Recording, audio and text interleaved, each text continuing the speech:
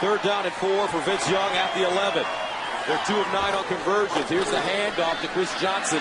Johnson hurdling. Watch out! Johnson again cuts it back. Touchdown, Tennessee! Woo!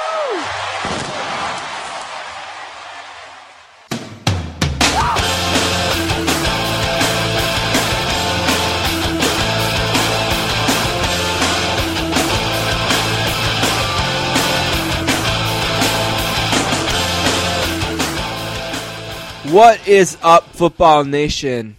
Welcome to the 10th episode of the Football Nation Presents the Sportscasters Podcast. It is June 5th, 2012, here in beautiful Buffalo, New York. We are less than 100 days still the offseason away from the football season. That's right. And we'll pull back the curtain here a little bit. So we always open up with a highlight. Yeah. And Don's like, so what should we do? And since our guest today is the AFC South blogger, I said, well, let's just get an AFC South highlight. And I said, the first AFC highlight that comes to mind is the Music City Miracle. And for reasons, if you listen to the first 2 or 3 of the first 10 episodes of the show, you know that we weren't necessarily anxious to play that. I'm not a Bills fan, but Don is, and we have many family members who that's very painful for. I'd be interesting to hear, though, either leave comments on there or send us an email. Is there a better AFC South, defining highlight? Because Tennessee doesn't go on to win that Super Bowl. No. Indy did win a Super Bowl, but it was relatively under control for the whole game, I would say. I mean, it was close in the first half, kind of, but there was never really in. It wasn't like the Saints Super Bowl where one play turned the game around and you can look at that play.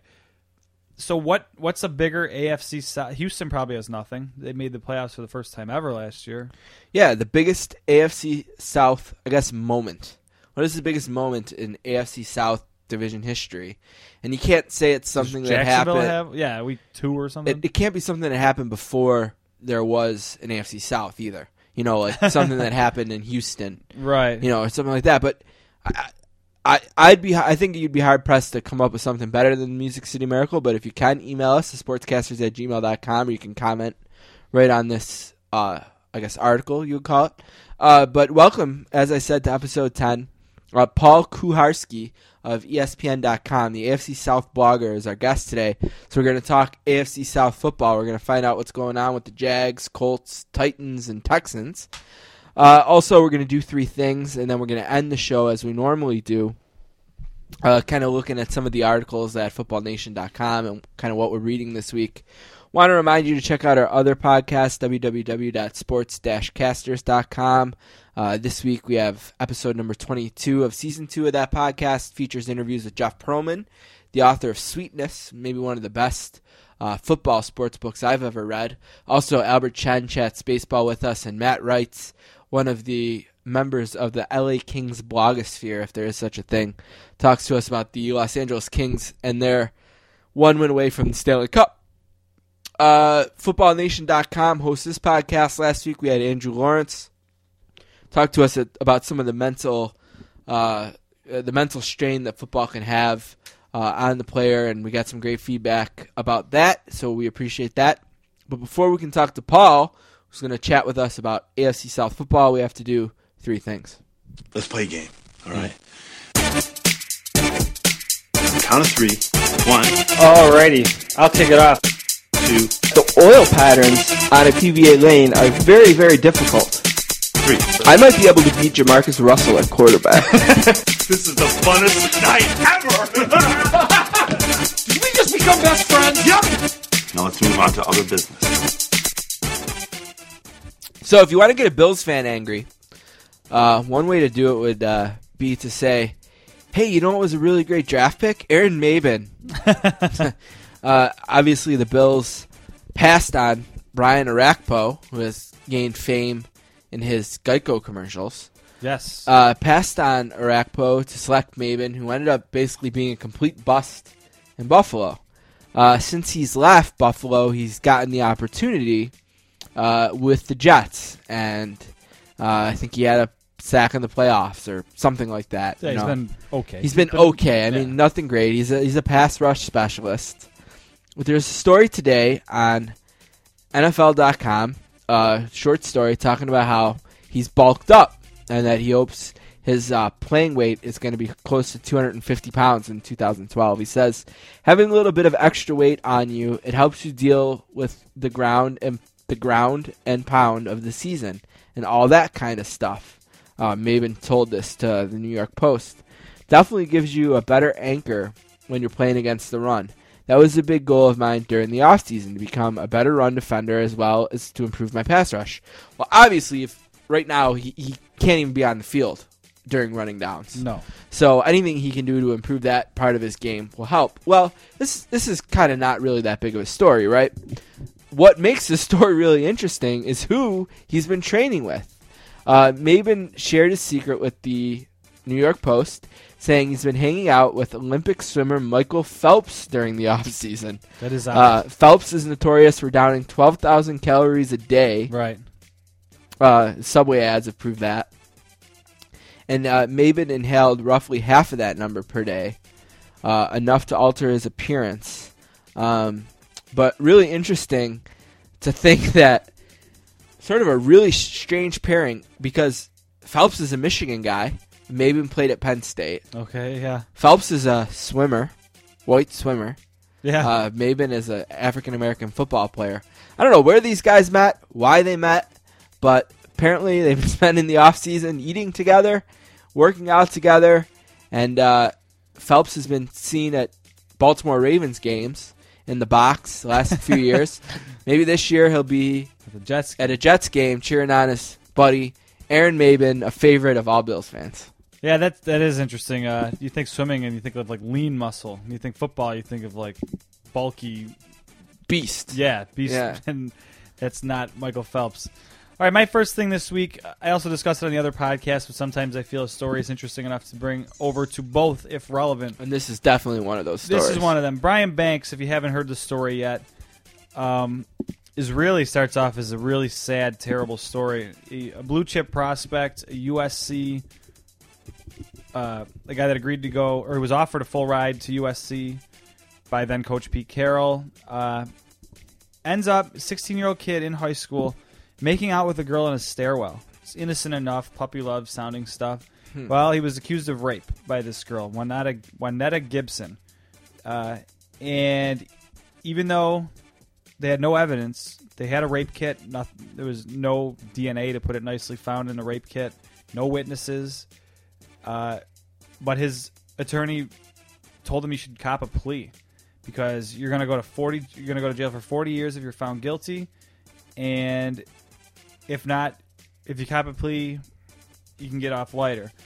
He said no 100 times. I'm reading this from an ESPN article by Rick Riley. He said no 100 times until finally he reluctantly said yes. He was sentenced to 6 years, ended up serving 62 months of that, and when he got out, he had to wear a GPS bracelet, had to register as a sex offender, all this.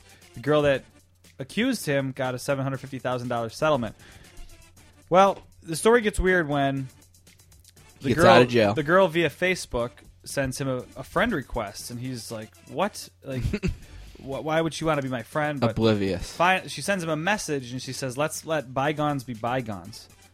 Totally, like you said, oblivious to everything. Not realizing how she wrecked this kid's life. But long story short, he agrees to meet her. He agrees to be friends. They meet up. He hires a private investigator to try to get something out of her. And she wasn't shy about spilling the guts. She said she never did, or he never raped her. She lied, basically, all this and that. And he ended up getting all the charges dropped, getting the rape conviction flipped over, and just really a terrible, terrible story. But the silver lining, if there is one, is this kid's name is cleared, and he's going to get his chance finally to play football, or at least to try out. The 4 teams have already contacted him about getting a job. The Kansas City Chiefs, Dolphins, Seahawks, and Washington Redskins. So good for them. It's not a charity case necessarily either. He's been working out. He can deadlift 545 pounds. Wow. Box jump 55 inches flat-footed. Broad jump 10-plus feet. And he runs a 4.6 40. Not bad for a 6'2", 245 guy that was a linebacker. You know, Don, when you mentioned this story on the last podcast, I remembered that I had heard a similar story. Unfortunately, this isn't the only time this has happened. There's a football player who is property of the New York Jets. His name is Marcus Dixon. He grew up in Georgia, and in 2003, he was convicted of aggravated molestation after being acquitted of rape, battery, assault, and false imprisonment. But the thing is that Brown was only 16 at the time. So it was like a loophole, some kind of statutory rape loophole. And Dixon ended up being convicted and sent to jail for 10 years. The jury had no idea that what they were convicting of him was going to end up in a 10-year sentence. It drew support from the NAACP. The president of the Children's Defense Fund called it illegal lynching. And eventually the Georgia Supreme Court overruled the decision. He was released from prison after serving less than a year. He ended up going on to play college football at Hampton University, was signed in 2010. Or in 2008 by the Cowboys, spent 2 years with them. Now he's with the Jets. He's had 20 tackles and 3.5 sacks in the NFL, 1 forced fumble. But unfortunately, we have 2 of these kind of horrible cases. You know what? It's funny that you said that. Not funny, haha. But I remembered reading a story back on ESPN a while back. I thought you were going to name the same one. It was a similar story by a guy named Gennaro Wilson. I believe he was 17 at the time, and he had consensual oral sex with a girl. And the reason I specify that is because consensual sex between 2 minors carries like a 2-month probation or something like that. For whatever reason, there was some strange law where consensual oral sex was a felony. So it wrecked this kid, Gennaro Wilson. It wrecked his life for a while too. Wilson versus State of Georgia, if you want to look it up. He was eventually freed, but he served 2 years in prison. The law was even taken off the books, but not retroactively. So he still had to serve a bunch of his sentence until they finally decided that was ridiculous. Same thing, though. Girl never cried rape or anything like that, but I think they happened to videotape it or something like that. You know, so it got out. I'll still stand behind this statement that I think we have the best legal system in the world, but I think stories like this kind of go to prove that there's flaws in any legal system. You know, so it just... Sometimes common sense should just take over, though, in a case such as the one with Gennaro Wilson, who, I mean, it was clearly consensual. It's an old, antiquated law. And actually, just recently, he ended up somewhere. Morehouse. He's now studying at Morehouse, so good, because I kind of wanted to follow up, figure out where this kid was, and sounds like he's turning his life around as well. I'm not sure if he still has to register as a sex offender. Hopefully not, because I imagine that's terrible. But, yeah, we try not to talk about negative stories too much on here. But going back to Banks, this guy could not have handled it better. I'll read the same quote I read in the other podcast. It says, "I know my story makes people angry at first. That's where I was too at first. But where would it have gotten me to stay mad for 10 years? It's like when you're a little kid and you cry about having to clean your room. You can cry and cry, but it doesn't get your room cleaned." That's an awesome attitude to have. Rick Riley ends the article by saying, Brian Banks' room is clean again. His heart is spotless. He's holding on to nothing but his dreams. He lost a full decade of his life, and now all he wants in exchange is an NFL jersey. So hopefully one of those teams, like the Dolphins, who will be featured on Hard Knocks, and I'm sure this kid would be a great story for that. Hopefully he can latch on to a team. And like I said, he's still a physically gifted guy. It wouldn't be a charity case by any means. Best of luck to him. Yep. Speaking of the legal system, one NFL player who's going to find more about it is Justin Blackmon. You probably already know Justin Blackmon was charged with DUI Monday in Stillwater, Oklahoma. Yeah, it's aggravated DUI. Second time he's been charged in this way.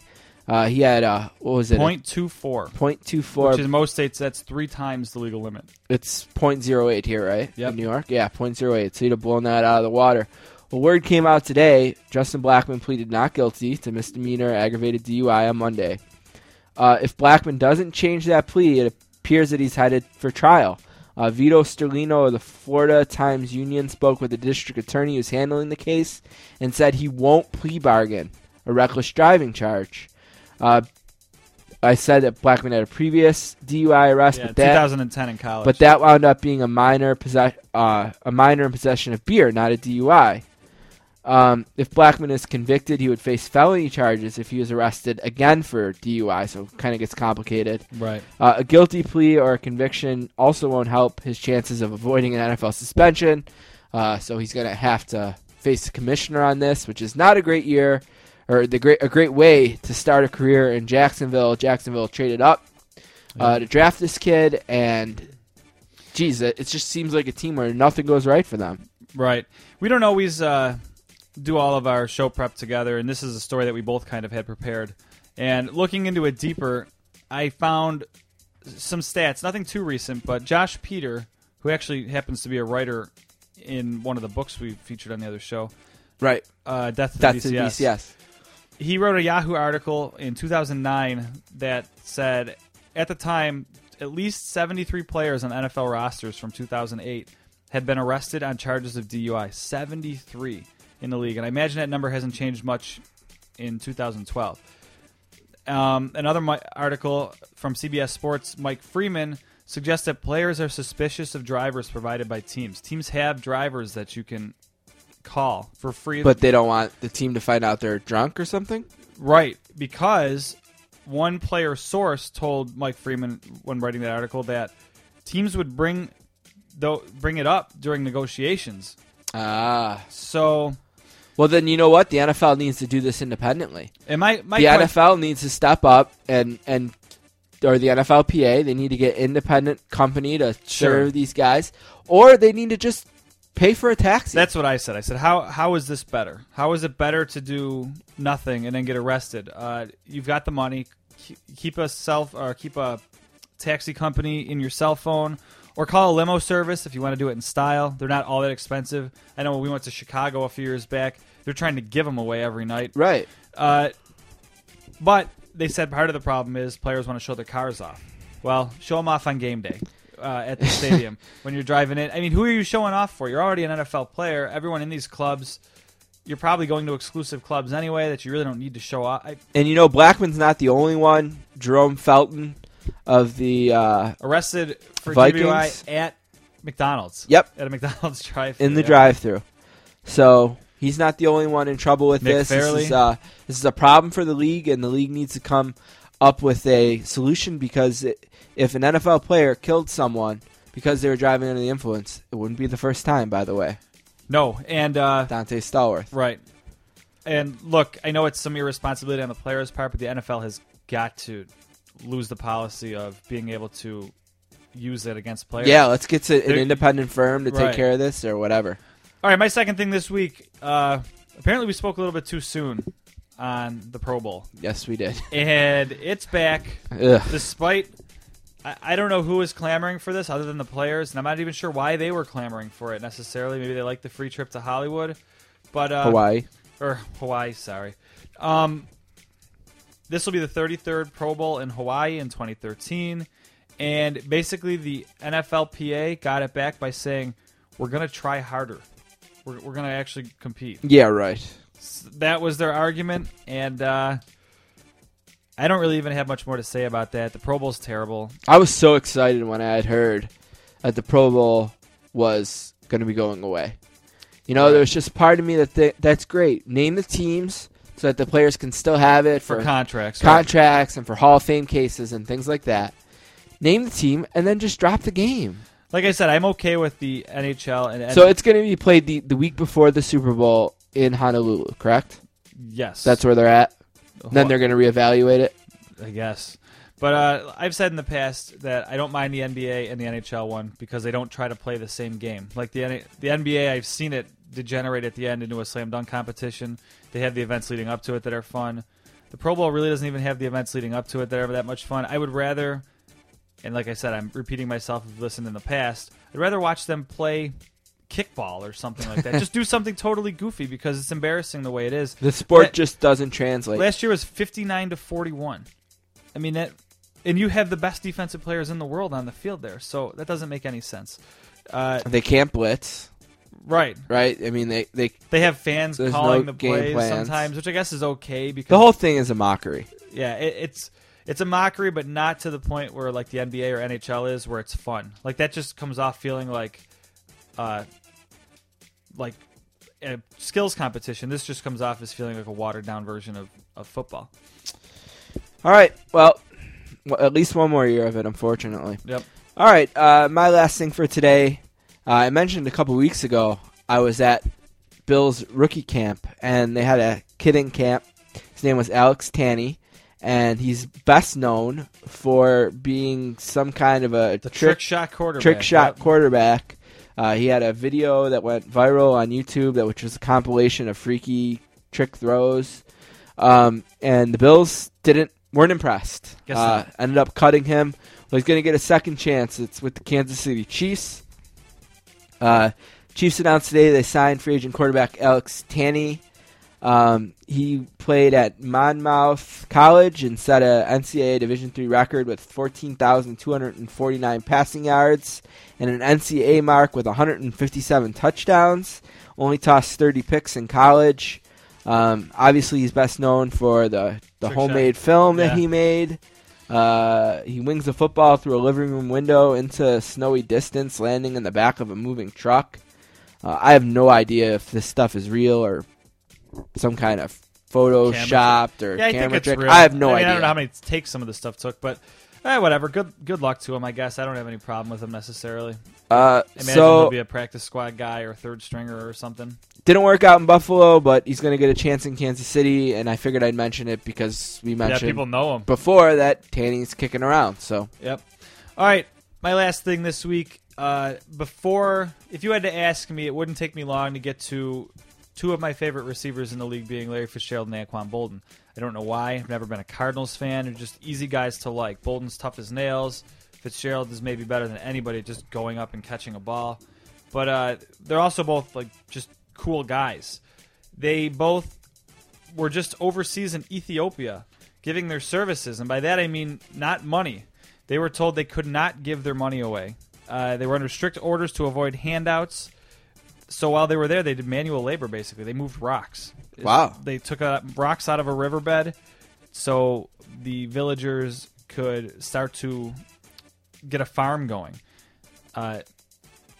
Ethiopia is a country of 93.8 million people, has a per capita GDP of $1,100. wow. And the guy that runs this organization that sent them over there was adamant that they refrain from slipping anyone cash. You can't just give money to random people, he says. It could change the social dynamic. He explains that a gift of 500 birr, which translates to about $30, could cause serious disruption in the community. If a few villagers were suddenly to become rich, many neighbors could resent their fortune, and some might shun them if not given a share of the windfall. So you always hear about players giving themselves scratching checks, and that seems easy enough to do. They're millionaires. But it's cool to hear that these guys went over and actually were in the dirt, lifting rocks and moving rocks for these guys to help in any way they could. Well, you know, if someone asked me to name 10 countries off the top of my head that I thought really needed help, I guarantee I would name Ethiopia. It just has that reputation. So for these starving guys people. to be able to find a way to help Ethiopia beyond the obvious of just scratching a check, I give them a lot of credit for that. And we've had some negative stories in Three Things today. We try to shy away from that if we can, but it's great to end with something that's as great as two guys, as high profile as those two guys are, going out there and just getting their hands dirty. Yeah, and I really admire that. The article was an ESPN. It's about a week old, so you're going to have to go back to check it. But if you're fans of the guys, in addition to the charity, it's just cool to hear that like they're still buddies. Like they give each other crap and stuff like that. And Fitzgerald at one point suggests a wrestling match with Bolden for some reason. I don't want to read the whole article, but Bolden's wife Dion rolls her eyes and says they're like this all the time. So they're just buddies, and it's cool to hear that in a millionaire league that there's people out there doing cool things and just acting like people. All right, that's going to do it for Three Things today. We're going to take a break. We're going to come back. We're going to talk AFC South football with Paul Kuharski from ESPN.com.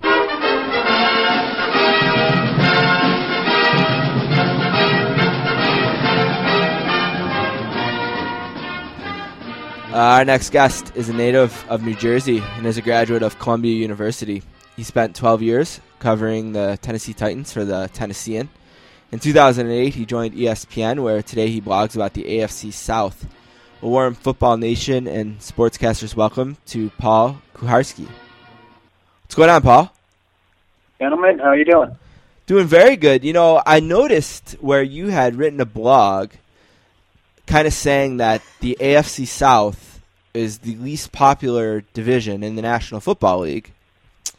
But it seems like a lot of the news, a lot of the things that have been happening in the league the last couple of days, last couple of weeks have been AFC South related. So it's exciting to have you on the show today.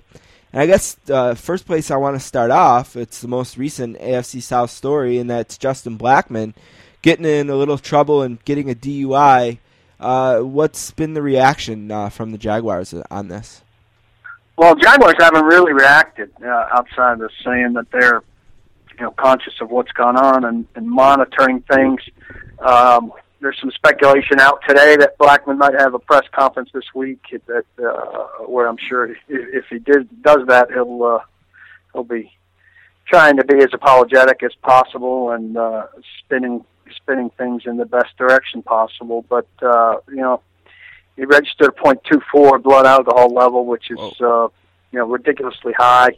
It's his second driving under the influence arrest. He had another at Oklahoma State, after which he said a lot of the right things.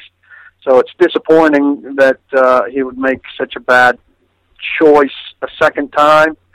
And I can understand fans in Jacksonville being wary. At the same time, it's not a second chance. Obviously, now it'd be a third chance, but maybe it's a wake-up moment for him. He gets things in order, and disappears from the news outside of football news, where the Jaguars expect he could be an impact guy for Blaine Gabbert to help transform Mike Mularkey's offense into something far more threatening than the one Jack Del Rio left behind, and move on. So, hopefully for him, this is not a sign of bad decisions to come, but kind of the end of a chapter where maybe he's been less than smart, to be polite. You mentioned Gabbert, and it seems like a lot of people are really quick to throwing the dirt on Gabbert. I want to see him more. I don't know about you. I mean, he was the 10th pick in the draft, and it seems like people are really quick to give up on this guy. What are your thoughts on Gabbert and him potentially bouncing back this season? Yeah, I wrote extensively 2 weeks ago when I visited Jaguars for 3 practices and visited with Gabbert and his coaches. And I was saying this before then, but you're not giving up on the 10th pick in the draft after one season. Certainly after a season where your team was sold, your coach was fired, you didn't have off-season OTAs and mini camps and the like. So, it's a fresh start for him. It's a fresh start for Mike Mularkey and his staff. They were hired largely because of their experience. Mularkey, Bob Gronkowski, the quarterback, the offensive coordinator, and Greg Olson, the quarterback coach, hired to make something of Gabbert, who is showing them progress, to hear them tell the story. I think 4 games into the season would be too soon, even if he's not playing well. But certainly has to show something this year. I think if he can be an average NFL quarterback, which is a big jump from where he was last year, that they could be a good football team. They got a very good defense, obviously a very good running game, even if Maurice Jones-Drew might be starting to slow a little bit. And, average quarterback play from an offense that adds Blackmon and Laurent Robinson, the veteran free agent wide receiver acquisition, could be enough. Yeah. That second place in, I think Houston wins the division, but second place, to me, is wide open between the Titans and the Jaguars. Do you think things get out of hand between the Jaguars and Jones-Drew? He skipped some OTA practices because of his unhappiness with the contract. You think they get that taken care of, or you think that's something that could linger on? I don't see what leverage he has. I mean, he's got a couple of years left on it. I understand that the time to get more money would be now, based on his age, because when this contract's up, He's going to be at or close to 30, and 30-year-old running backs don't get big money. But when he got this contract, it qualified as big running back money. There's less and less big money going to running backs, and if he doesn't show up, they'll hand the ball to Rashad Jennings until he does. He'll be there. He's not going to miss paychecks from a pretty good salary and sacrifice a great deal of his professional reputation by not being there. And and I can understand him missing voluntary stuff. I do think it would have been a nice symbolic gesture to at least show up the first day of Mike Mularkey's off season, or to have called Mularkey in a way that he didn't, to say he wasn't going to be there, rather than kind of being passive aggressive in making it known that he wants a new contract. He's not getting one. You mentioned the Texans and how they're the favorite to win the division this year. They had a really interesting season last year, getting to the playoffs for the first time despite all the injuries that they had, especially at quarterback. Is this still Matt Schaub's team? I mean, I think they have the most talent in the division by a good margin. I really do. Defensively, I'm in Houston now. I just saw the first of 3 OTA practices that I'll see this week today. Spent some time with Wade Phillips and Brian Cushing, J.J. Watt. Defensively, they have a good player at every position, and a lot of those positions, a good player behind him. My only real concern with them, for presuming that Matt Schaub is healthy, and there's no reason to believe he's not going to be, for the start of the season, the right side of their offensive line is being rebuilt. That's a little bit of a question mark. Kareem Jackson, the cornerback, is not, is the weak link on the defense, though he's gotten better.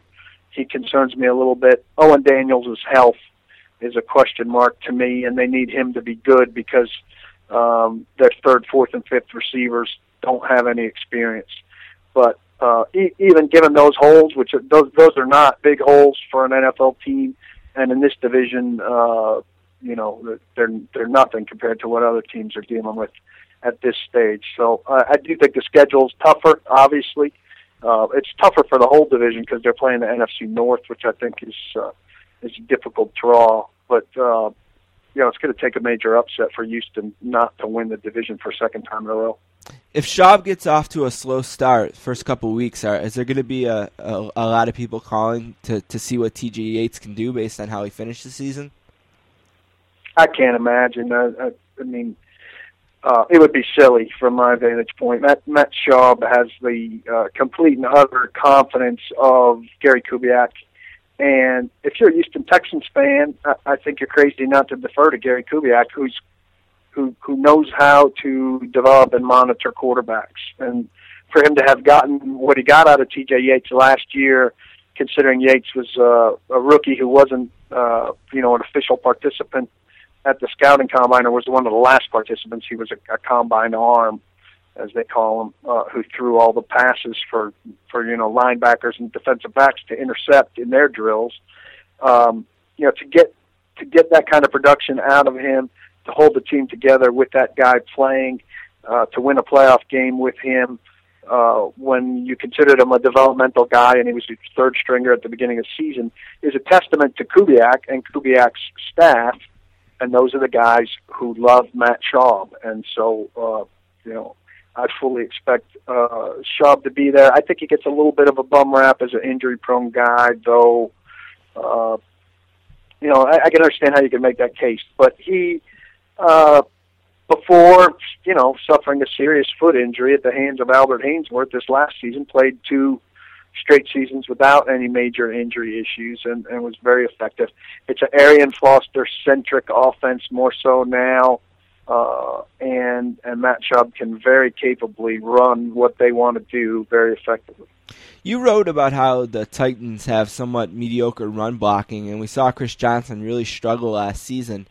Do you expect to see Chris Johnson kind of return to the form he had a few years ago? Do you think he's more the running back we saw last year, or do you think he's somewhere in the middle? Well, he's not going to run for 2,000 yards. I mean, the Titans were out of it the year that he ran for 2,000 yards, and so they were able to be unbalanced and to force feed him. And, there was a little bit of, I don't know if gimmick's the right word, but it was it's artificial to give a guy the ball enough to make that happen. And that's what Jeff Fisher did that year. Listen, Chris Johnson is a proud guy.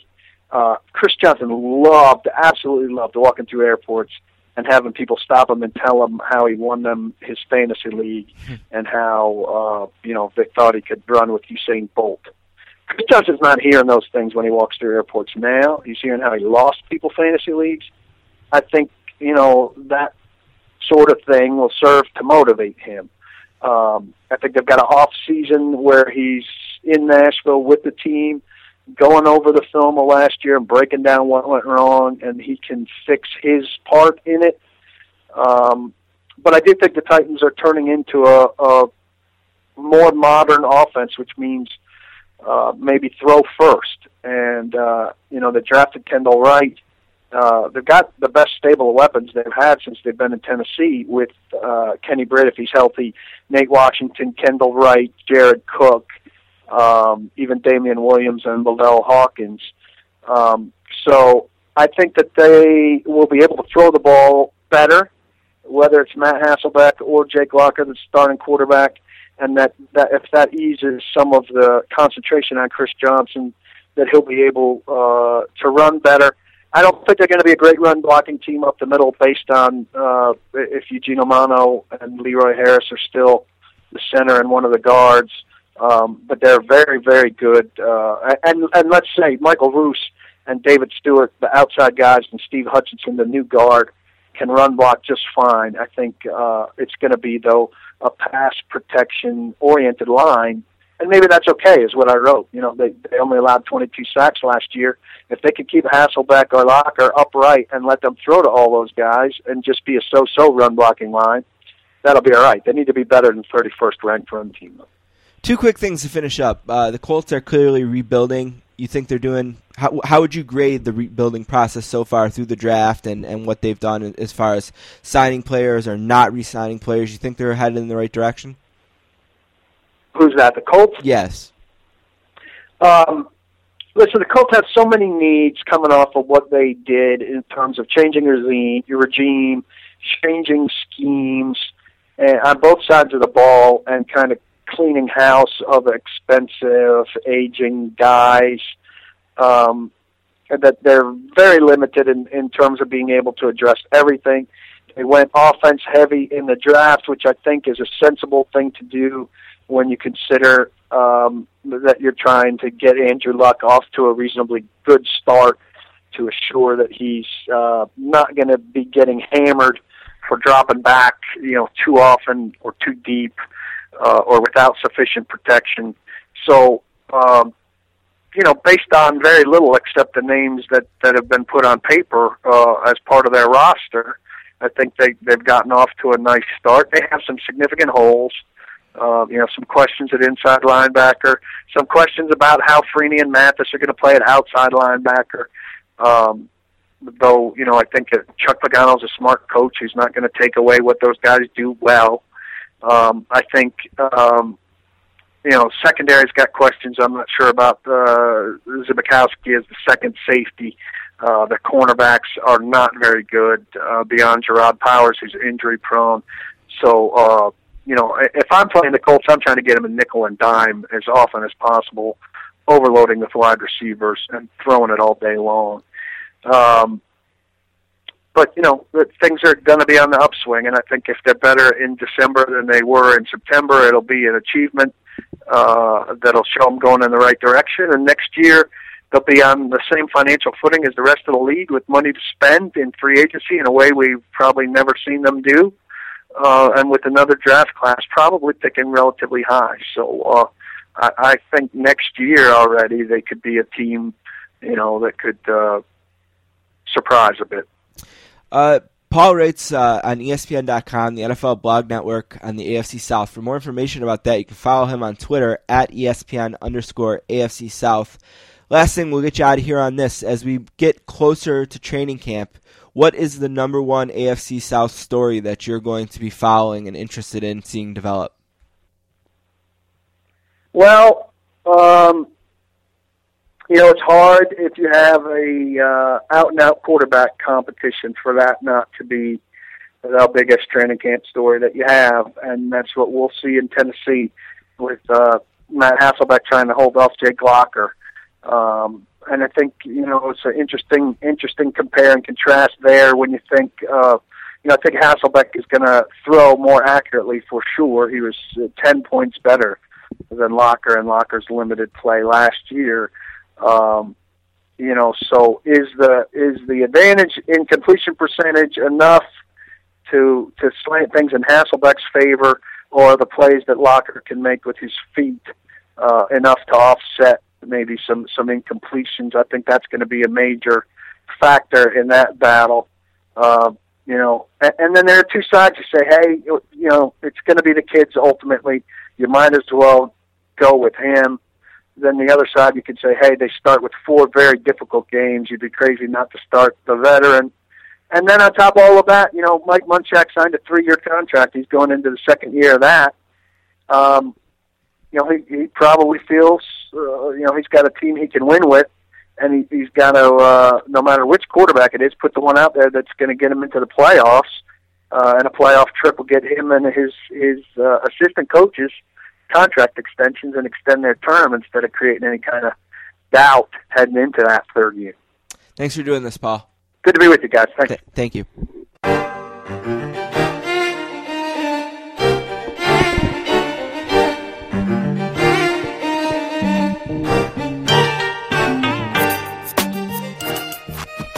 All right, I want to thank Paul Kuharsky for being on the show. He's got a great name.